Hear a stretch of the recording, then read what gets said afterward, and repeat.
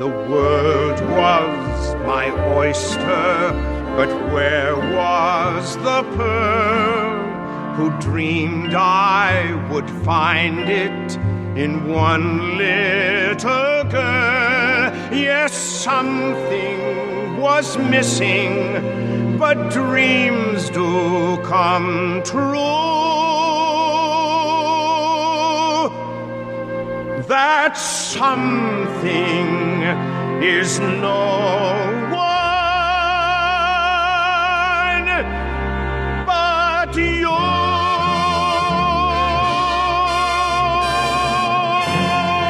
Hello and welcome to Broadway Radio's This Week on Broadway for Sunday, June 21st, 2020.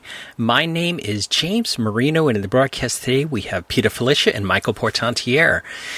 Peter is a playwright, journalist, and historian with a number of books. His columns appear at Masterworks, Broadway, Broadway Select, and many other places. Good morning, Peter. Hi. And happy birthday. Thank you, God. Also with us is Michael Portantiere. Michael is a theater reviewer and essayist. He's the founder and editor of castalbumreviews.com. He is also a theatrical photographer whose photos have appeared in the New York Times and other major publications. You could see his photography work at filespotphoto.com. Good morning, Michael. Good morning. And happy birthday last week. I missed that. Thank you. Rob Johnston reminded me last week, and then I wrote it down and forgot it after I wrote it down and was going to mention it, and I forgot it too. So happy birthday, Michael. Thanks so much.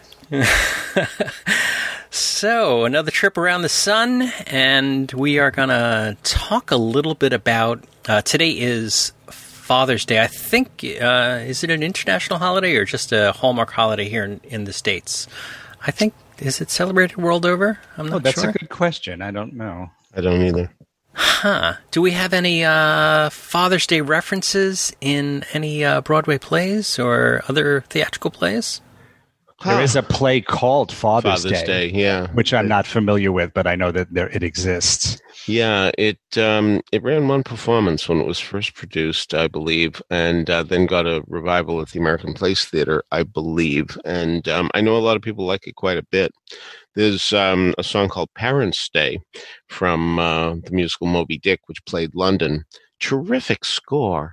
I will say the show doesn't quite work. I saw it in New Bedford, Massachusetts, which makes sense because it is about Moby Dick, and that's where Moby Dick starts.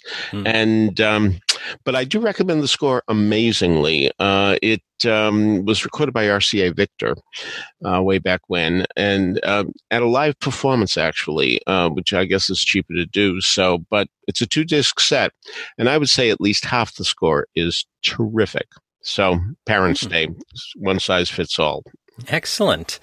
So, Moby Dick coming out of Boston, is history repeating itself with Dave Malloy's American Repertory Theater?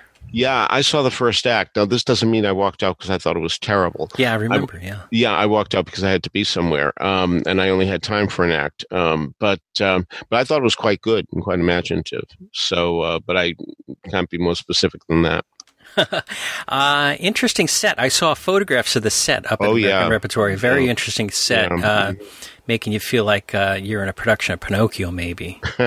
Well, also, at one point, if you wanted to, you could volunteer to get in little boats, little dinghies, and be dragged around the stage. I remember that happening. By a guy in a mask? No. That's where they drew the line.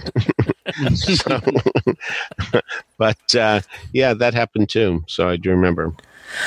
So, Peter, why don't we start off with trivia for this week? Do you have an answer for last week's trivia? Sure. It was a very, very interesting situation because I don't think I made myself as clear as I could have been. Because what I meant to say, and I don't think I did, was that Francis Scott Key's first 5 words from the Star-Spangled Banner would be referenced in the 1962 Broadway musical, a 68 one, and a 69 one. What are the musicals and the songs? So what I was getting at was All American. Strauss and Adams show from 62 says, "Oh, say, can you see?" In Melt Us, by the way, a terrific piece of ragtime music. I really like it. Hair's title song says, "Oh, say, can you see my eyes if you can? My hair's too long." And 1776 says, "Oh, say, do you see?" with the same melody of the Star-Spangled Banner in Cool, Cool, Considerate Men. So Tony Janicki was first, followed by Cheryl Hodges Selden, Stephen Bell, Paul Whitty, all of whom pointed out that Yankee Doodle Dandy, Yankee Doodle Boy from George M. from 68 has an "Oh Say Can You See" reference as well, which I didn't remember. Steve Bell actually taught me that All American doesn't say "Oh say can you see," but "Oh say can't you see." And I would say in more than 50 years of listening to that score, I've never noticed that. It sent me to the script of the show, which does live in my apartment, and he's absolutely right. "Oh say can't you see." So Jack Leshner was next, followed by Brigadude, Greg Christensen, Richard Carey. Cheryl Hodges Selden gave another reference, and that's why I'm mentioning her twice. And Mike Meany, who got here in 1776, but pointed out there was an off-Broadway musical called "Oh Say Can You See" in 1962. So that counts a lot as well. It has, by the way, a terrific song called "Someone a Lot Like You." This was a show that was recorded and wasn't quite released, and many years later, a small label put it out. And if you can find it, it's on CD now. If you can find it, it's really a very nice score.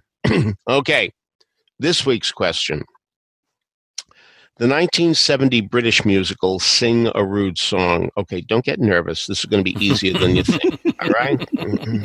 I'm out. The 1970 British musical Sing a Rude Song has one song that mentions the title character of a Tony-winning musical. Not that the lyricist tried to reference the character of that show, mind you. No. However, he just mentioned the character's name to make a different point. Now, I don't expect everyone to have the original London cast album of Sing a Rude Song, worthy though it is, because it's never been transferred from LP to CD. But I will say that if you go on YouTube and type in Sing a Rude Song, no, you won't get the entire original London cast album, but you will find a few songs there, one of which mentions this character. So give a little listen and give me the song's name and the title character of the Tony-winning musical. And really, your life won't suffer from hearing ditties from Sing a Rude Song. It's a musical about Marie Lloyd, who was the undisputed queen of the British music hall as the 19th century turned into the 20th. There you go. All right. If you have an answer to that, email us at trivia@broadwayradio.com, and we'll let you know if you're on the right track.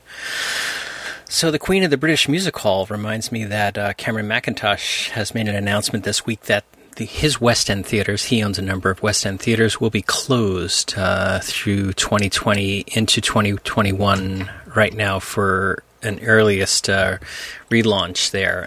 And yet we still have lots of information around the country and around the world about the theater scene, but none from Broadway. It's a virtual crickets here, and so we still don't know anything about the Tony Awards, and we still don't know about what plans are to reopen Broadway. From the league, certainly Actors Equity and the other unions have talked about what needs to happen, but we haven't heard from the people who can actually flip the switch. So interesting about Cameron McIntosh and the West End, and also interesting that in South Korea there's a lot of theater reopening. Yes. And in Seoul, South Korea, they had their first coronavirus case the same day as the United States had their first coronavirus case, and they are reopening right now. So it's all we can do is wait and see what's going to happen to our beloved theater. As I mentioned, it's Father's Day, and so we thought we'd talk about various different fathers who have shown up in theatrical shows as characters. So, Peter, who are some of your favorite fathers? Well, what was really interesting was when looking up fathers, they don't seem to dominate nearly as much as mothers. Michael, did you find that as well, that there were far fewer fathers than mothers in musicals? Well, I didn't do an exhaustive search as you're always so good at, but I did come up with a lot just off of the top of my head. I was actually a little surprised at how many I came up with. Really? I also did just even thought of some plays, though I didn't certainly go exhaustively into those. But I'm sure I'm sure you're right. I just, as I say, I did it much less formally than I'm sure you did. I'm going to start with Jackie from Billy Elliot, because he's a man who has been on strike, and he has been so rabid about being on strike and not going back to work till he and his son and all the people he works with get what they truly deserve. And he won't go back to work, except he does when he sees that his son needs him to, so that he can afford the tuition to go to school, to ballet school. And this is really something, considering the fact, of course, that this is not a ballet-loving family. And ballet is even considered rather frivolous and worse by Jackie and his family. And when he's willing to go back to work just to do that for his son, this has got to be a great father. I think all of us wish we had a father like that. I hope many of us did, but I suspect many of us didn't. And it's a wonderful thing. That's the best thing about fathers, the best aspect they can have, and that is sacrifice, that they do give up to make sure that their kids have better lives. And Jackie did that. So that's one that may not immediately come to mind because it's not a showy part. It's certainly not a part that's going to get a Tony nomination no matter who plays it. But it's a great character. Michael, how about you? Well, first, let me say I think that's a great choice, Peter. And also because on top of everything you said, the thing, of course, that Billy is going into is ballet, which is not a part of this man's world whatsoever. But he's so supportive of it. And that's a really great character. And I think the kind of person we'd all like to have as a father. I think the one that leapt immediately to my mind was Tevye in Fiddler on the Roof. What a amazingly wonderful character. We see his relationships with his 5 daughters, 3 of them in detail, and how he's doing his best to raise them in near poverty and against pretty heavy odds, lots of stuff going on in their world, and the world changing very, very rapidly. And this gives me another opportunity to extol the recent production in Yiddish with the National Yiddish Theater Folksbiene production that started at the Museum of Jewish Heritage and then moved off Broadway and was a huge success. I think it allowed people to appreciate the show almost anew in a whole new light because first of all, hearing it in Yiddish, also it was so well cast and well directed by Joel Grey. Terrific. And that beautiful performance by Steven Skybell as Tevye, which will live with me forever. I think he had universal acclaim and deservedly so. I had the cast album for some time, but I had it only digitally, and just recently I got it from the producer himself, Robert Scher, in hard copy form, and it's so well produced in terms of the packaging.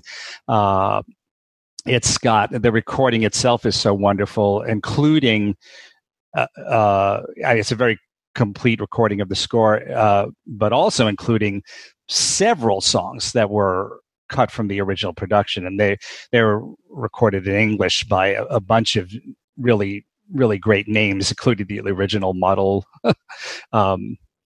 Austin Pendleton. So it's spectacular in that way, but then also the booklet is a very, very thick, beautiful booklet with lots of color photos of the production that you don't often see in those kinds of booklets, I think, because it can be prohibitively expensive. But this is a Time Life recording, by the way, and I think it seems like they had a really, really good budget for it, and they absolutely did it proud. It's I'm glad that they were the company that wound up doing it, because if it was another company, it might not be so elaborate. The booklet is really wonderful. It includes essays by James Gavin, first of all, who, as far as I know, doesn't often write about musical theater so much. He's very well known as a writer about jazz and pop and Great American Songbook, but he has a wonderful essay. And then there's one by John Marins, the playwright who wrote The Temperamentals, among other things, and a note from Joel Grey, and also, as I say, lots of photos. So that I highly recommend that recording, and if you can get it in hard copy form, I would say it's absolutely worth it. I have drastically cut down on the number of recordings that I do get as CDs.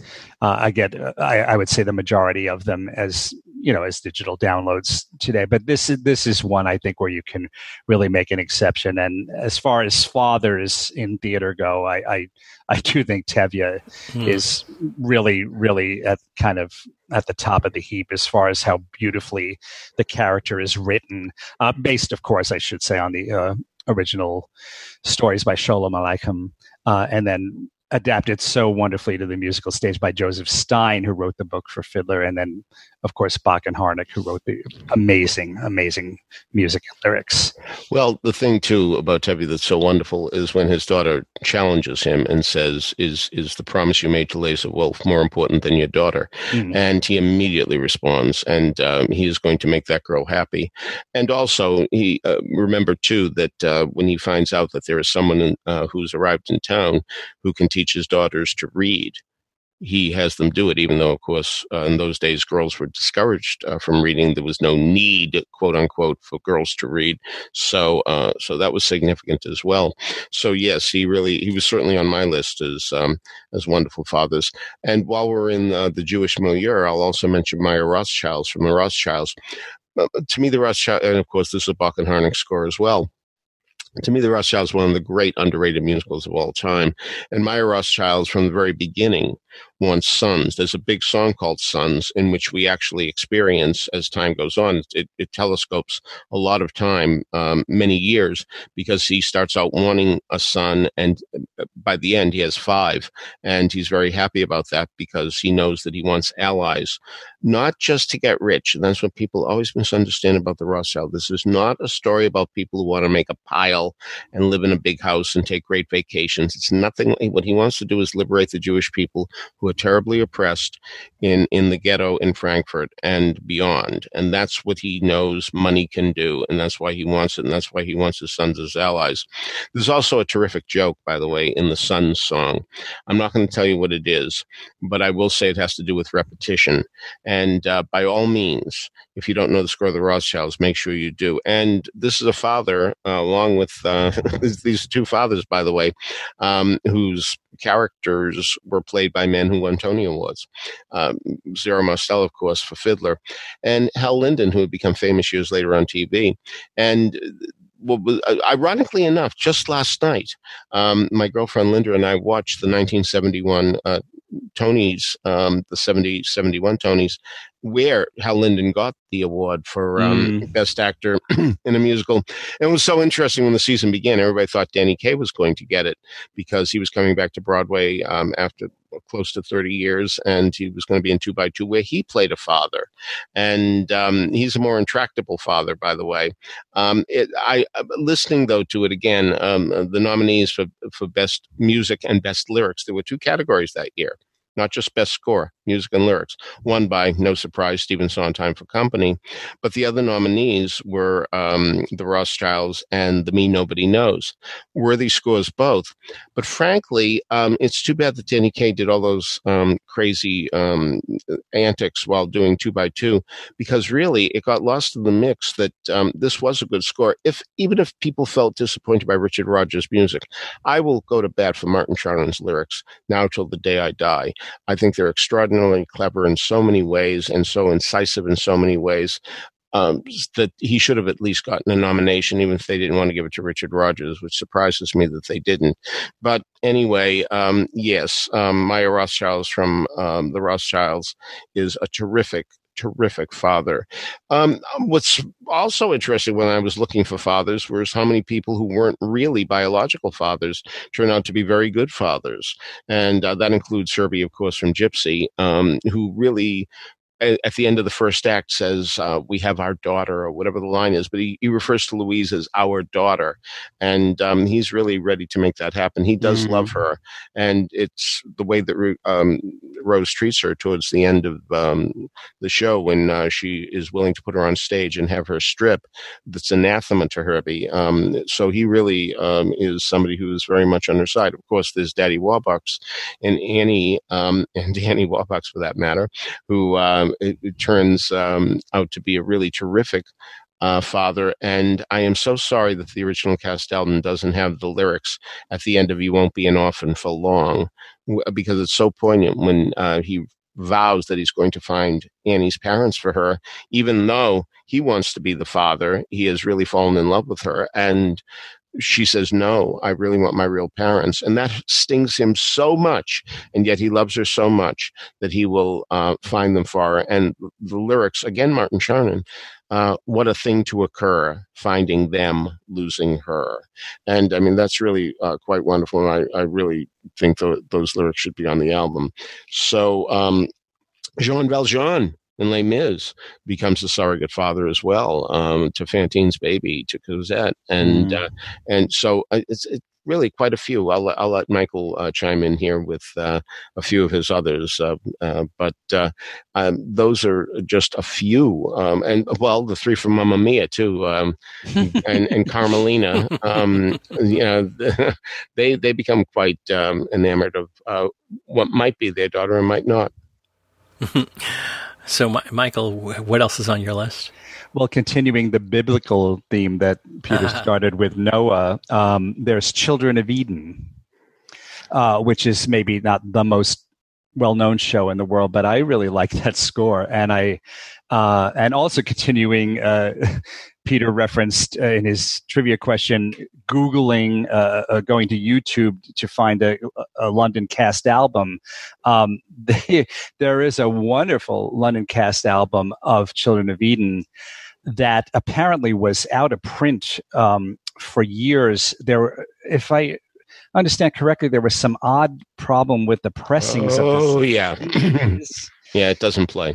And and so that was out of print for years, but now is absolutely complete on YouTube in state-of-the-art sound. So that's something really special to listen to, and largely because, aside from everything else, Ken Page plays the role of father, i.e. God. And he's got a beautiful voice, and he's one of our most wonderful artists. So that's something really special. Children of Eden is a story of, the first part is basically the Garden of Eden story with God and Adam and Eve. And then the second part is basically the story of Noah and the ark. And it's about, but it's all done in very human terms, in terms of the kind of problems that occur to real people in real families, conflicts and rebellion, and all of that, everything. The character in Children of Eden is called Father, so he is framed very much that way in terms of a human father with human children. And I guess, you could say that to a large extent that's true of the Bible itself. I mean, that's the whole point of the Bible, right? To tell this story in terms to which humans can relate.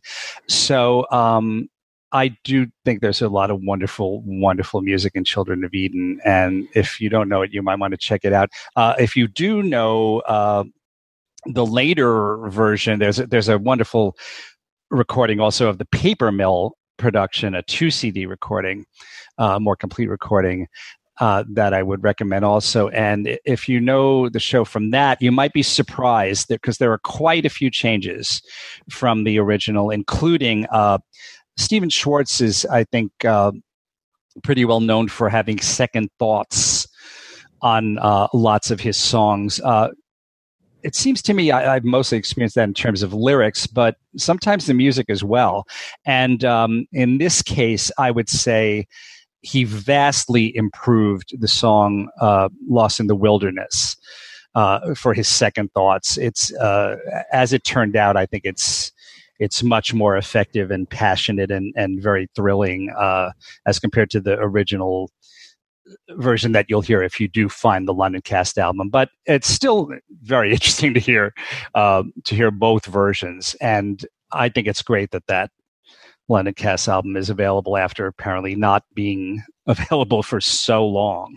Yeah, mine stopped working very early on. I saw the show in London and liked it quite a bit. And you're right, it has been substantially reworked. One of the most delightful things about the Paper Mill production recording is on the second disc, Return of the Animals. It's simply an orchestral piece. And I think it's just enchanting. And I remember saying to Steve Schwartz, so what is that? Is that a gavotte? And he looked at me as if so disappointed that I didn't know what it was. And he said, no, a bourrée. So in case you're wondering, that's what it is. And I do recommend everybody listening to The Return of the Animals on Children of Eden. So, by the way, a detour, since Michael has talked about two cast albums, I want to talk about one too that I don't think has any fathers in it, or if they are fathers, we don't know them as fathers. And Something's Afoot, a musical I saw at Goodspeed in the 70s. Took a while to get to Broadway. Tessie O'Shea, who made a big splash in The Girl Who Came to Supper and won a Tony for that, was the leading lady. I saw Mary Jo Catlett, who was a vital cast member of the original production of Hello, Dolly. But it's a murder mystery musical, and that's the whole point of it. There's even a song called I Owe It All to Agatha Christie. And one of the reasons that Agatha Christie has been so popular, they get all those references in there, all the things. It's most, if we have to look at one Agatha Christie work, it's closest to And Then There Were None, a terrific idea for a show, and a play that has been done here and there, still done a lot in community theater, and where people all gather in on an island. They get an invitation to go, and they find out once they get there that somebody has accused each one of them of murder, and that each one of them will die. So it's a terrific, and so this is a spoof on that. And interesting statistic is that the Bible has sold the most copies in the world. Shakespeare's plays are in second place, and in third place are the books by Agatha Christie. So I would really think that that Something's Afoot would do better than it did. It only ran 61 performances on Broadway. Gary Beach was in it, and I'll never forget Gary Beach, who later would win a Tony for The Producers and left us too soon, I'm sorry to say. Very nice guy. Anyway, I'll never forget being in the TKTS booth line, and there he was handing out flyers. He really wanted to save his show. And but unfortunately, it didn't do well, and the producers just gave up very quickly. And it's surprising because one of them was Manny Eisenberg, who did the Neil Simon plays, and perhaps Neil Simon had something he wanted done, and Manny gave up too quickly. But anyway, the point is they didn't get a cast album then. And for years, people have said, why is there a cast album? I know people who have seen the show in community theater. I know 3 people who saw this show in community theater and went back the following weekend to see it again. So it's a very, very revered property in the hinterlands, and certainly needed a cast album. And finally, John Yap was able to get a cast together, including Jim Dale, who makes a very interesting appearance. That's all I'll say on the album. And so it's now available. So I apologize for the Father's Day detour, but nevertheless, it's great, great fun. When you have a song with a title like The Man with the Ginger Mustache, you know you're not dealing with people who don't know the territory.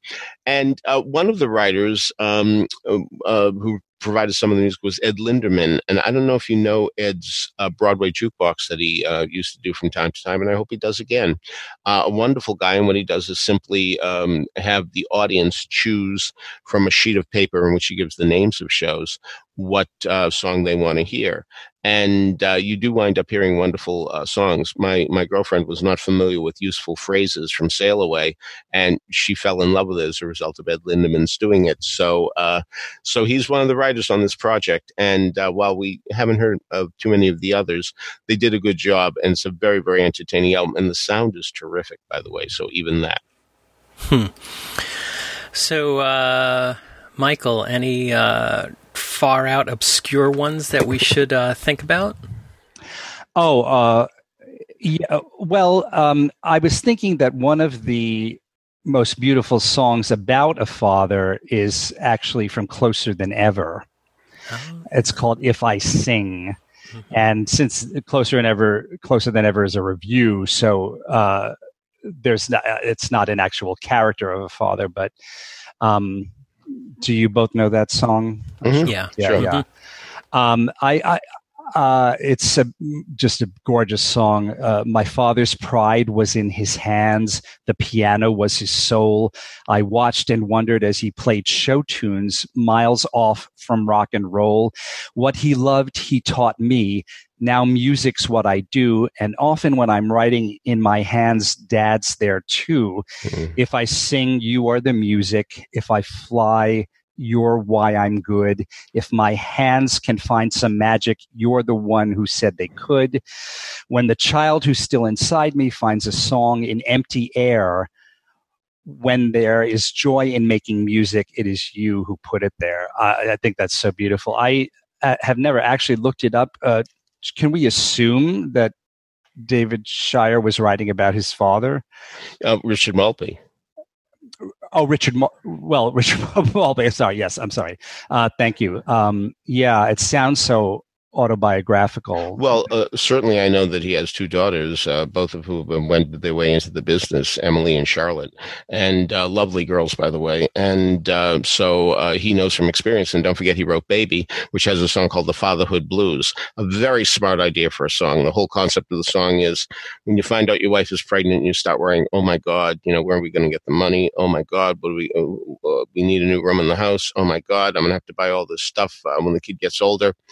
But you feel kind of proud that you were able to do it. And that's a very, very smart idea. Another father I want to mention is Nat Miller, originally created by Eugene O'Neill, who certainly had issues with his father, as we know from Long Day's Journey into Night. But the one and only comedy that Eugene O'Neill wrote was Our Wilderness, and it showed the family, as he often said, the family I wish I had. And Nat Miller is the editor of the small town paper, and his son Richard has fallen in love with the girl next door, Muriel, and her father gets wind of the fact that Richard is writing he's replicating poems by Omar Khayyam and all that, and the father of the good girl is scandalized and just refuses his daughter to see him anymore, and tells off Richard's father, played by Walter Pidgeon, a very famous actor of the 30s, in his, I think, one and only musical. And Nat stands up for his son, which is really quite wonderful. And sings a wonderful song about how he's staying young. And I've mentioned many times that the reprise of that song is one of the greatest reprises, if not the greatest reprise ever in the history of the Broadway theater. But it's so nice to see him stand up for his son. And that brings me to a play by Terence Rattigan called The Winslow Boy, which is about a father who, you remember Captain Von Trapp at the beginning of Sound of Music. He's a terror, and well, this guy is too. He's a real terror. He's a strict disciplinarian, and when his kid is accused of a crime, in essence, the father says to him, "Did you do it?" And when the kid says no, he staunchly backs up the kid. And you don't think he's going to, from the way what you've seen of him, because he's such a tough guy. You really think that he's going to whip the kid into submission. But no, he turns out to be a great father who's going to be 100% behind his kid because he believes his kid did not lie to him.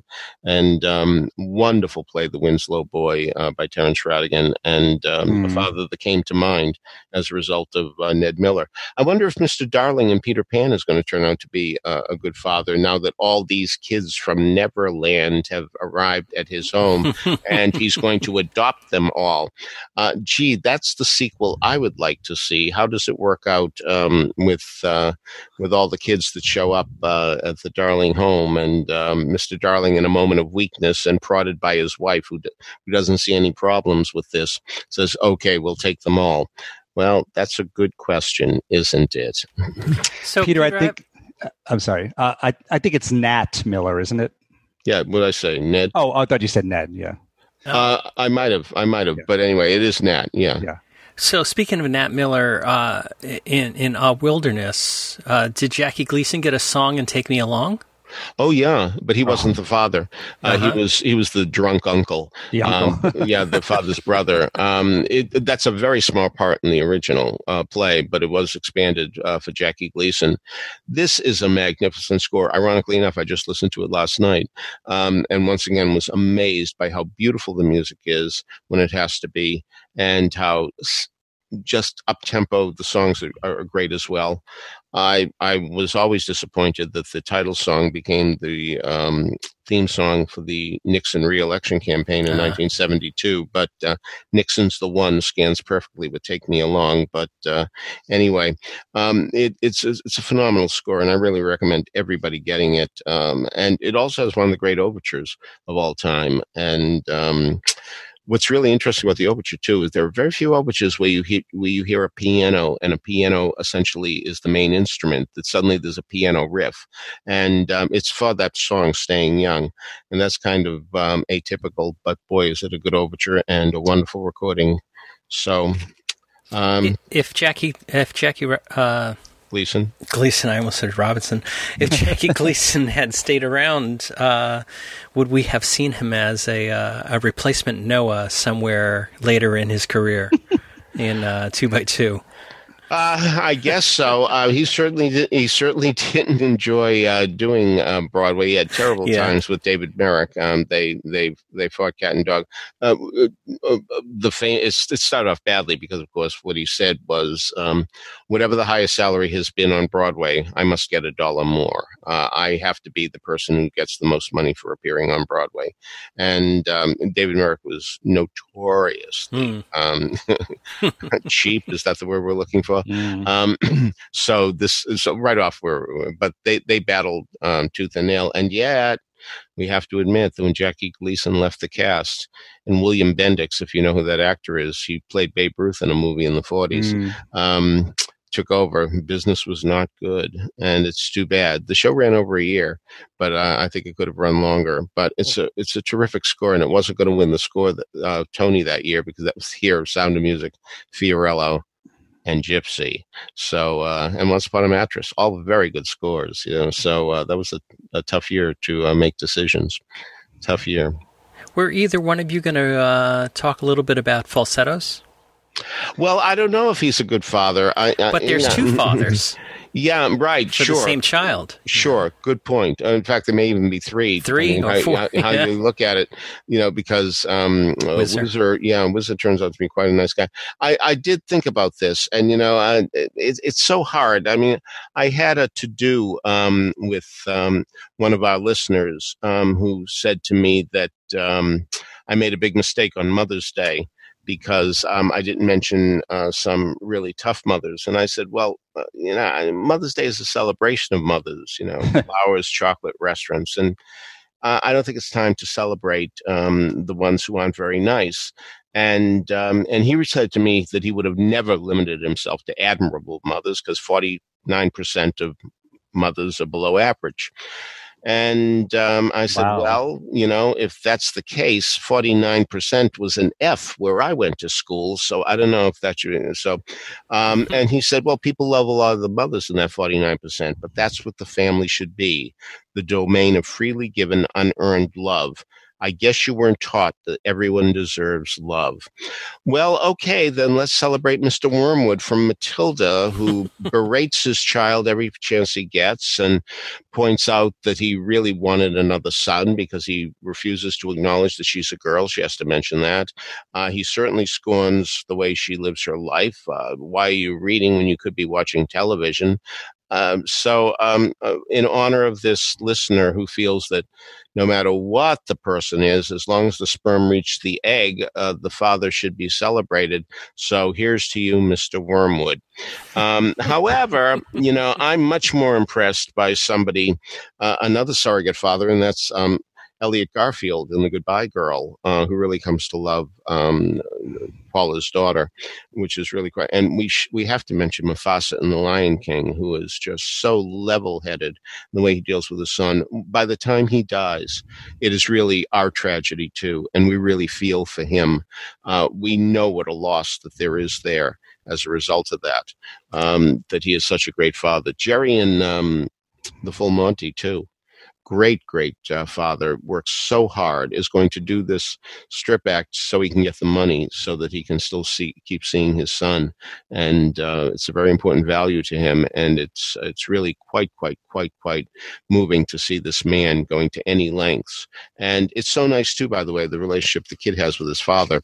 Needless to say, Jerry has fallen on tough times because he's lost his job, as is most everybody in town when the plant shut down. And the kid has such empathy for that. I think September 9th is Children's Day. Maybe we can use, I think that's what it is. Anyway, there must be a Children's Day, although as many parents always like to say, every day is Children's Day, because of course they sacrifice so much for their kids. But the thing is that it's so wonderful to see Jerry's kids so supportive of him and realize he's going through a hard time. And it's not all about what about me. It's something that really takes to heart that his father's going through hard times. He grows up very fast. Thank you for bringing up the subject of the problematic fathers, because it's funny. I was trying to think of some from plays, specifically non-musical plays, and it seems like most of the ones that leapt into my head are very, very questionable. Many people feel that the greatest role ever written for any male in history is King Lear. And look at, what happens to him. He is just makes a terrific mistake in casting his fortunes with two of his daughters who profess to love him deeply, and it turns out that that's absolutely not the case. And meanwhile, he rejects the daughter who really does love him, but is just not prone to effusive flattery and resents being on the spot when she's asked to profess her love for him because she thinks it's just an empty exercise. That is certainly a fellow who, he's supposed to be quite elderly, and I think we're meant to think that maybe he's losing his faculties, so that's his excuse, quote unquote. But that's a very, very questionable father. And then another one I came up with was Big Daddy in Cat on a Hot Tin Roof, who is really, quite a reprehensible character, except that I guess a mitigating factor is that you do see that he does love his son Brick, and he's very, very concerned that Brick seems so troubled and is falling into severe alcoholism. So that's a very rich character. And then, of course, we've discussed not too long ago Willy Loman in Death of a Salesman, who just because of the exigencies of his life and his increasingly difficult situation in terms of his career, et cetera, is really on quite a downward spiral. And it's obvious how much he loves his sons, but there's a tremendous amount of dysfunction there. So that's another amazing character. It seems to me, just at first blush, that the father characters in plays tend to be a lot more problematic and more towards the quote unquote bad scale end of the scale than in musicals. I'm sure there are many exceptions, but that's my first thought here, and just thinking them over. And then we should mention the title character in what is still the longest running play in Broadway history, Life with Father, which we've also discussed before. I do hope and wish that there might be a revival of that at some point, because it is so significant in having run from November 8th, 1939 to July 12th, 1947. 3,224 performances. I don't think it will be revived because, as I've said, the humor of it is so it's lovely and sweet, but very, very dated, and I think too gentle maybe by present day standards. Also, there's a lot of production problems. You have to have all of these kids in it, and they have to look like brothers, and they spend a lot of hair dye because there's a lot of jokes about red hair. Right. Seriously, the kids just have to have hair dyed quite a bit. Anna Krause, who was married to Russell Krause, one of the co-authors of Life with Father, years ago, we were at the embassy at Luxembourg where they were doing a benefit of Call Me Madam, which indeed, Russell Krause co-wrote the book to that, said to me, it will never get done again because people just cannot understand who that father is anymore. And it was funny, when I was a high school teacher, Life with Father was in the textbooks and we read it. So there's a scene where one of the boys wants to go to work and he gets a job selling medicine door to door. And he doesn't realize the medicine is for dogs, not for people. And when his mother is sick, he gives her the medicine, and the mother gets deathly ill, and it looks like she's going to actually die. That's a real big thing in the play. I mean, it's taken very seriously. And when they find out it's dog medicine, the father says, "You gave your mother dog medicine?" And I mean, the way this play is to be directed, this kid really believes his life is over, that his father's going to kill him on the spot. He's so afraid of this man who, again, think Captain Von Trapp if you don't know the play.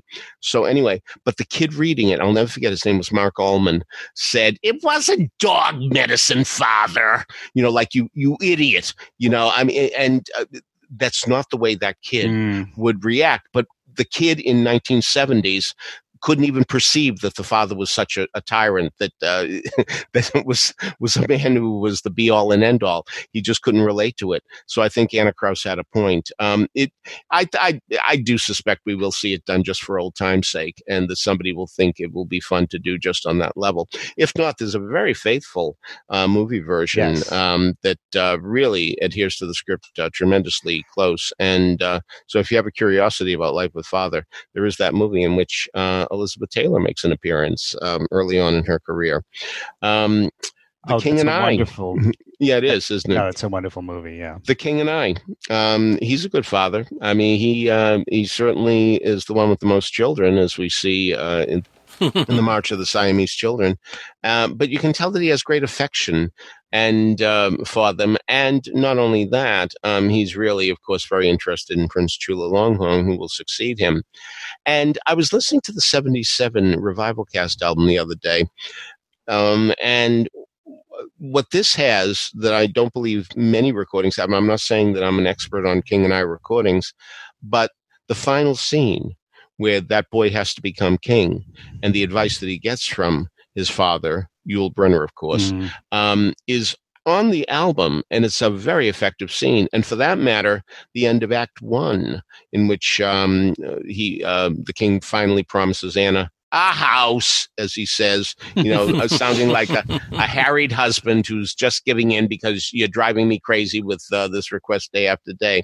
It's a very human moment. Those two scenes are pretty much on the Revival Cast album, the 1977 Revival Cast album, which is considered by many to be the best one of them all. Yeah, so, you might feel differently, but that is the prevailing attitude from people I have talked to over the years. So. Well, Peter mentioned Captain Von Trapp in passing. Maybe we should spend a little more time on it, because that is one of the most famous musicals ever written, and such an interesting character, especially because aside from everything else, apparently really nothing to do with the historical character in terms of that whole setup that we see in the show, which I as far as I know, speaking of Howard Lindsay and Russell Crouse, yeah, right. I didn't even plan that segue. Sure. Wrote the book for the stage version. One of the rare cases where Oscar Hammerstein himself did not write the book. And I guess they realized that they needed a conflict. I mean, if this young woman shows up at this house and is immediately welcomed with open arms, and if it's a wonderful family relationship to begin with that she's coming into to be governess, where's the drama? Where's the story? Where's the conflict? So they created this situation where the captain is very, very distant from his children and very much an authoritarian. And there a little bit, just a tiny bit of, backstory explanation that this is because his wife is dead and he took her death very, very hard. And he sort of, closed up in that sense emotionally, and we're told that before, when his wife was still alive, it was a happy family and there was lots of music in the house, but then the captain forbid it after that because it reminded him too much of his dead wife. So Maria comes in and reintroduces music to the house, and in the process really affects a renewal of the affection and the love between the captain and his children, and then they become an extended family, and it's just a beautiful story that that aspect of it seems to have been created from whole cloth by Lindsay and Krauss. What's also interesting to me about The Sound of Music is the fact that Edelweiss was written late in the process. It was written in Boston when they were out of town, and when you think of it, that's not much of a part if you don't have Edelweiss. It's amazing that they hired Theodore Bickel, who was very well known as a singer, had many albums that had been produced over the years, mostly of folk songs in other languages. But to hire a guy who was known for his singing rather than his acting, not that he hadn't been in some movies and plays, yes, he had, but and then not to immediately think, well, we got to give him a song from that would show up early in the. But it wasn't until late that Edelweiss came in. It's often said to be the last song that Oscar Hammerstein ever wrote. So, but it's always surprised me that even for that matter, that Theodore Bickel would take the role without having really a song of his own. Yes, he does come in No Way to Stop It, and he sings The Sound of Music a bit when the kids sing it.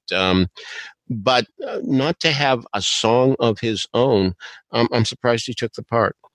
Well, that is so interesting. Of course, he's also got An Ordinary Couple, but not much in that either. Yeah, that's true. I mean, I would say generally that was done very intentionally, maybe not in terms of making the part attractive to a particular actor. No. There again, the progressive. He doesn't sing, yeah. Yeah. That this is something that is not part of his life anymore, and then it's reintroduced. It might be even more effective if the only thing he sang in the show was Edelweiss.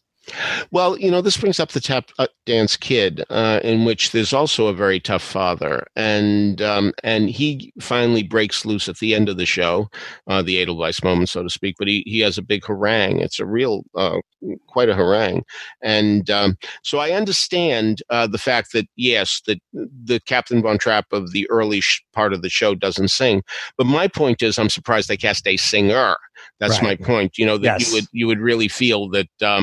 Like Barry Nelson, who wasn't a singer, appeared in the musical The Act, but he didn't have a song. Fine, so you can cast an actor who isn't a singer. Thomas Mitchell and Hazel Flagg won a Tony. He didn't have a song, but he obviously was very good in what he was doing. So, get that Bickel guy, is surprising to me if you're not going to have him sing. So that's where I'm coming from. Charlie Anderson from Shenandoah, very much a good father too, because he is not going to see his sons die for a cause that he doesn't believe in, and would that be the case for the entire show, but he will wind up suffering. Georges in La Cage, very good father. You can't say Alban because Alban really is the mother, but nevertheless, George really loves his son, and even though it was a one-night stand that produced this, and of course he has led an unconventional life where most fathers are concerned. The fact remains that it's not something that he regrets doing. I should have kept it in my pants that night. What was I thinking? No. He loves this boy, and it's really quite wonderful that he does.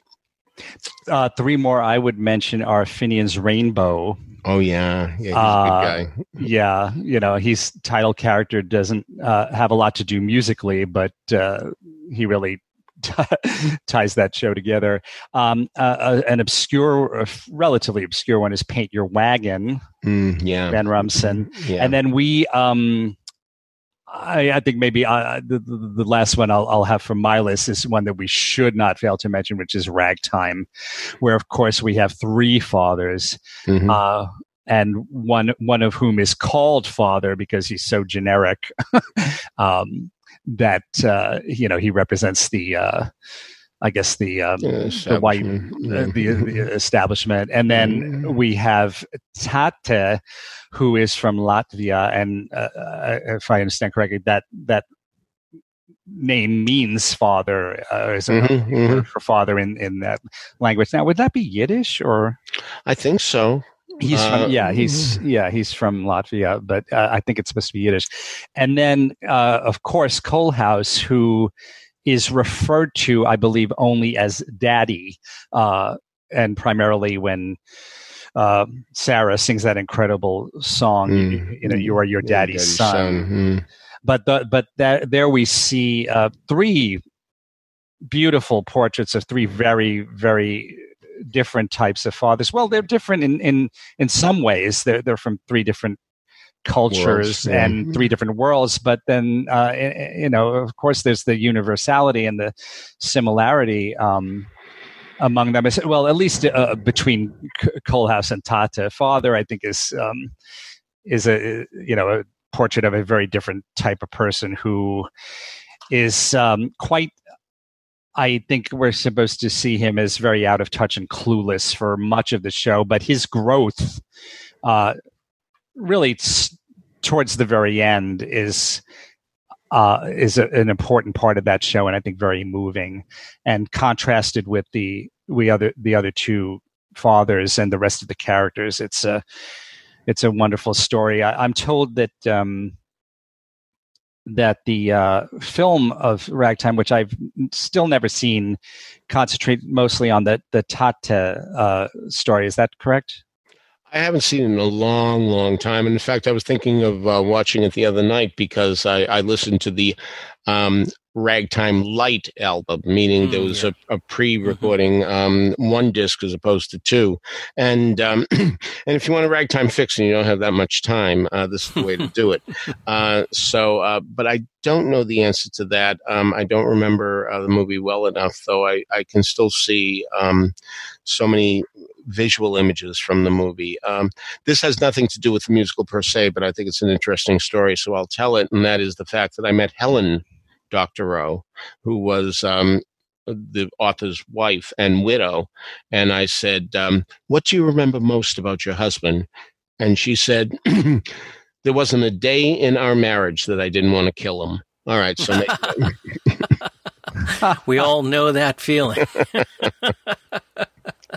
Well, as I say, I have not seen the movie. I think someone told me that, but regardless, even if that's not correct, the point is that I think in the musical that Ahrens and Flaherty and Terrence McNally did such a beautiful job of giving equal weight to those three stories and weaving them together musically so beautifully. Just Wayne Bryan, who runs Music Theater of Wichita, one of our most valuable regional theaters, has been doing little presentations online. It's on YouTube. And he talked about Gone with the Wind, the musical version of Gone with the Wind, which never played Broadway. It was a London show, and then it It was a Japanese show, for that matter. It started out as Scarlet in Japan, and then it wended its way to London, where it was, of course, done in English. And then there was a pre-Broadway tryout that didn't make it into town. But he brought up the fact that he says, well, it was so hard to do Gone with the Wind because it's such a big book. And I mean, there's so much in it. There's so many characters. I mean, how can you possibly do it? And while Ragtime isn't quite Gone with the Wind, it has a similar problem. And yet these three writers licked it. They licked it. Yeah, they really did. So that's really something. A musical that has never gotten its due, and I swear it's the title that's the problem, is 110 The Shade.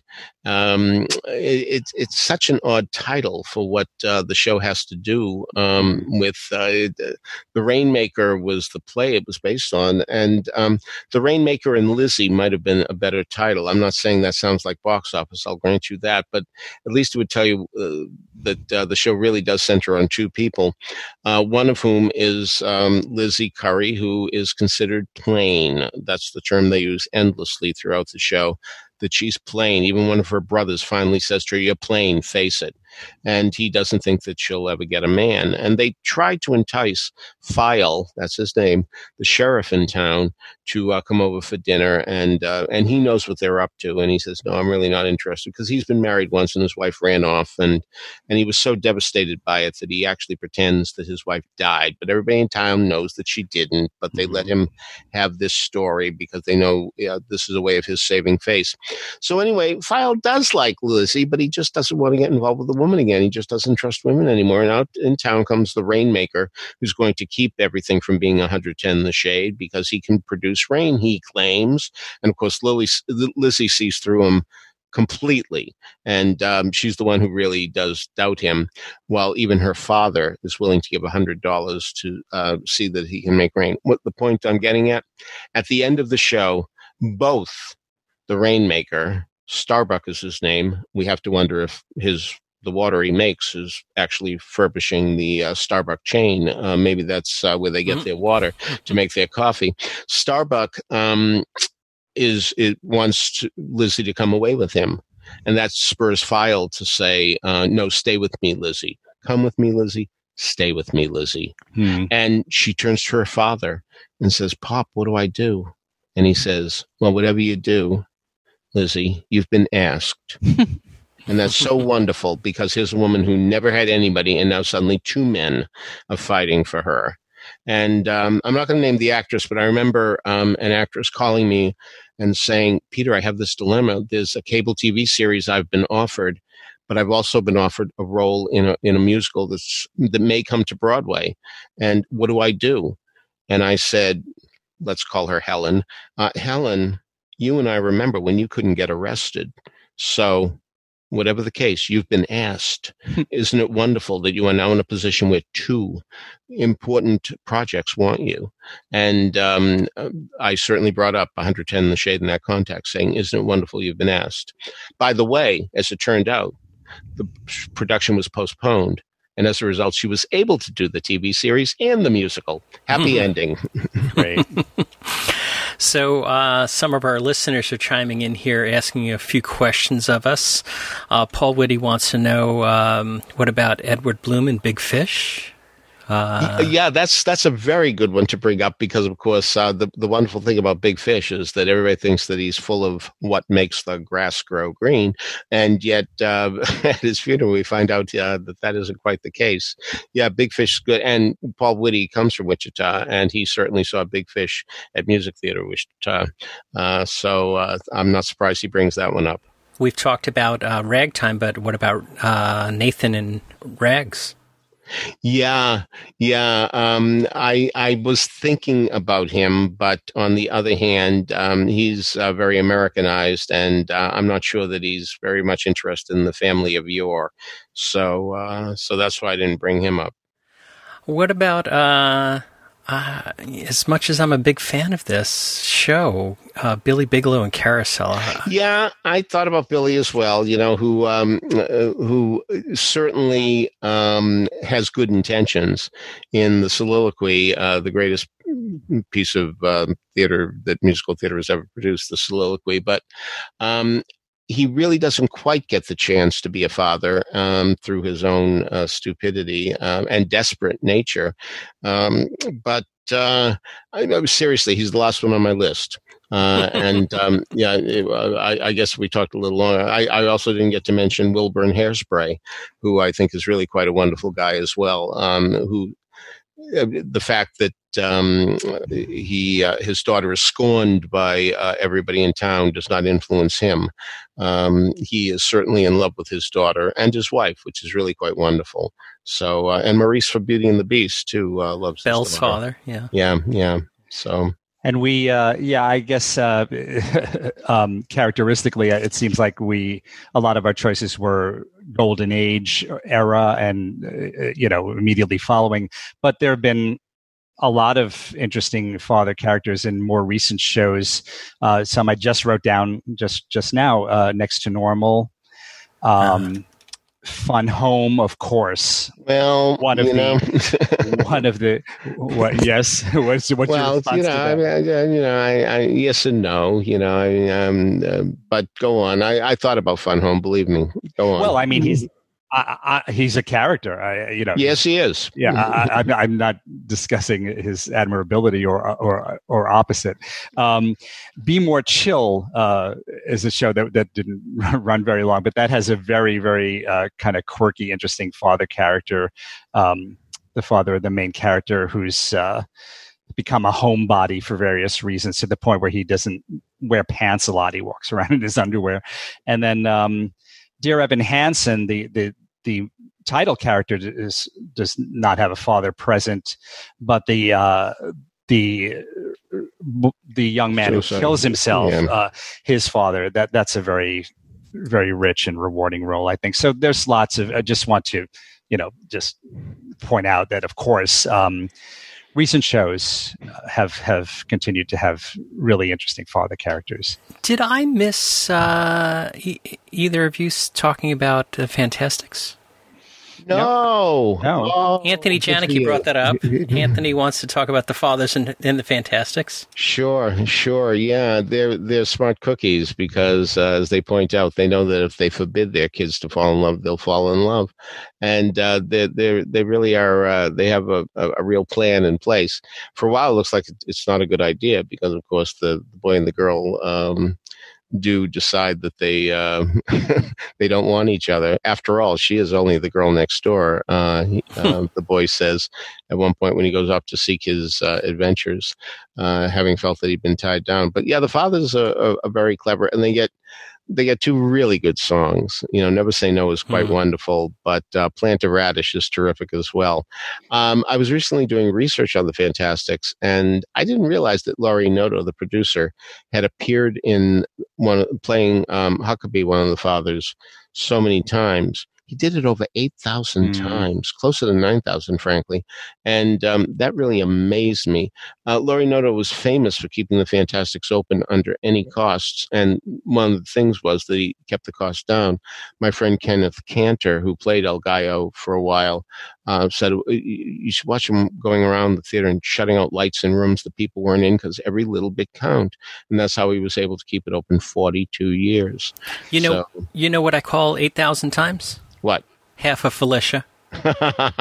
No, not quite. I was 27 shows away from seeing my 12,000th when they were all shut down. 27 away. So no, 2/3 to be fair. Listener Juliet Green brings up Queen Carney and the Ferryman. Very good. Very good. Yeah. Wow, yeah. Boy, that was quite a play. I was thinking of that play the other day. I was specifically thinking of the aunt who Flanagan is the woman's last name. The first name is it Fiona, something like that. It's a complicated Irish name, I believe. But anyway, I had a good chance to meet her when we were both trying to get soup from the soup Nazi. A very unfair appellation, by the way. The soup Nazi that became famous through Seinfeld is long gone. He has sold the business, and the people who work there now are lovely beyond belief. Dan Rubano, great guy. Anyway, but that's where I met her, and I was able to talk to her about that. But yes, he was a good father indeed. So, am I remembering correctly? It was the character Queen Carney, the one that Brian Darcy James took over for. Yeah. Yeah.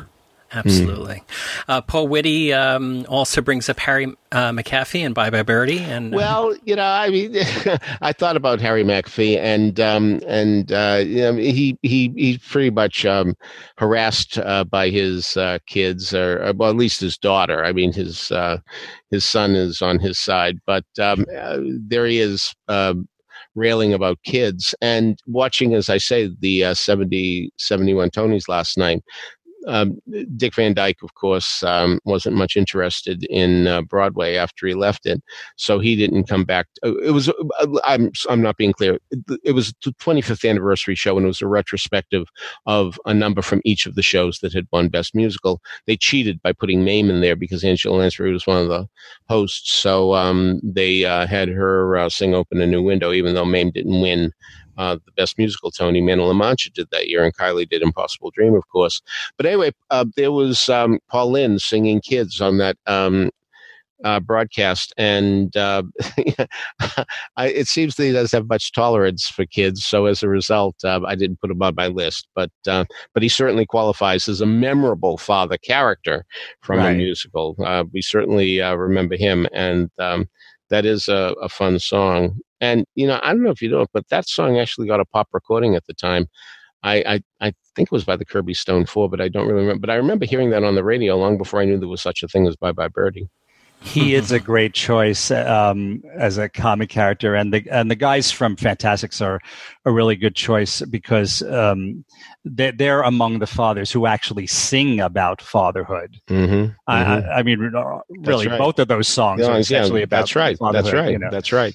Oh, and here's just a wonderful little parenthetical thing. I have a friend who worked on the original production of Fantastics for years. In the, the latter half of the run, I guess, but still for years. And he lives close by, and so I saw him not long ago, and he said, "I have something for you," and he gave me a tile from the stage floor. I remember that tile. Yeah, I mean it was pretty evident because there was so little on it. The show is so simple, and it's just a sweet little thing that I got recently that I'm going to cherish because obviously that's musical theater history. Mm-hmm. The theater is not there anymore. The show is not there anymore. Yeah. I didn't get to that theater until 1980. So the show had been 20 years old at that point. And it was still such a mystical experience to know this is exactly where it was. If the show had moved, it wouldn't mean as much because you were in the place where Jerry Orbach came on that stage and introduced Try to Remember, which became a standard.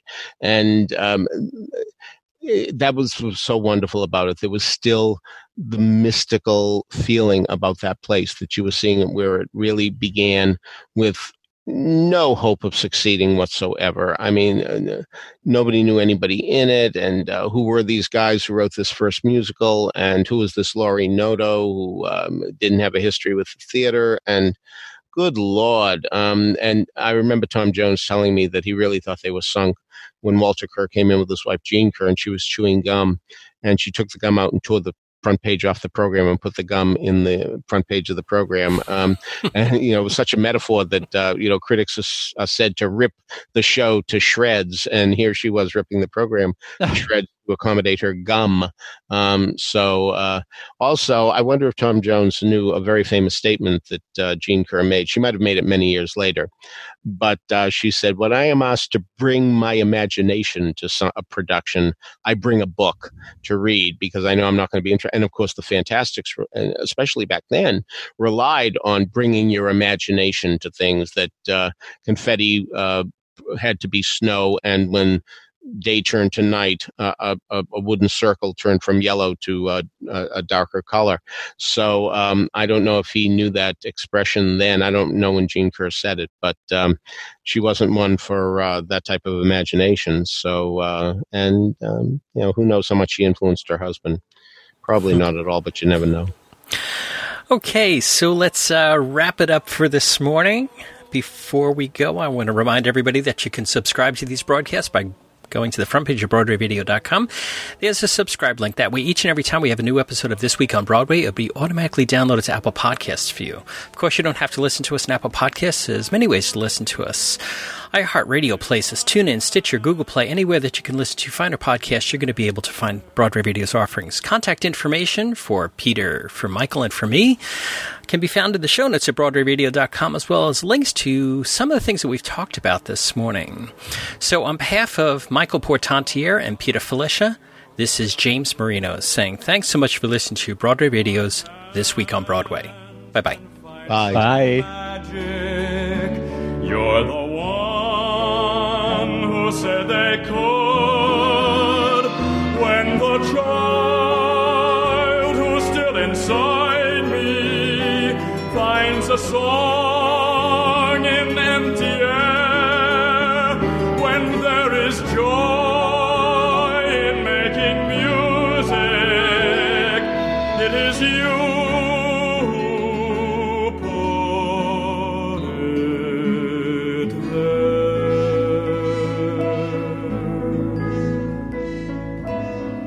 My dad grew old, his hands grew numb, and now he cannot play. I came to visit. He sat and asked me how it could be this way. I couldn't find an answer. I played this tune for him instead. My father sat there smiling, for he knew what it said.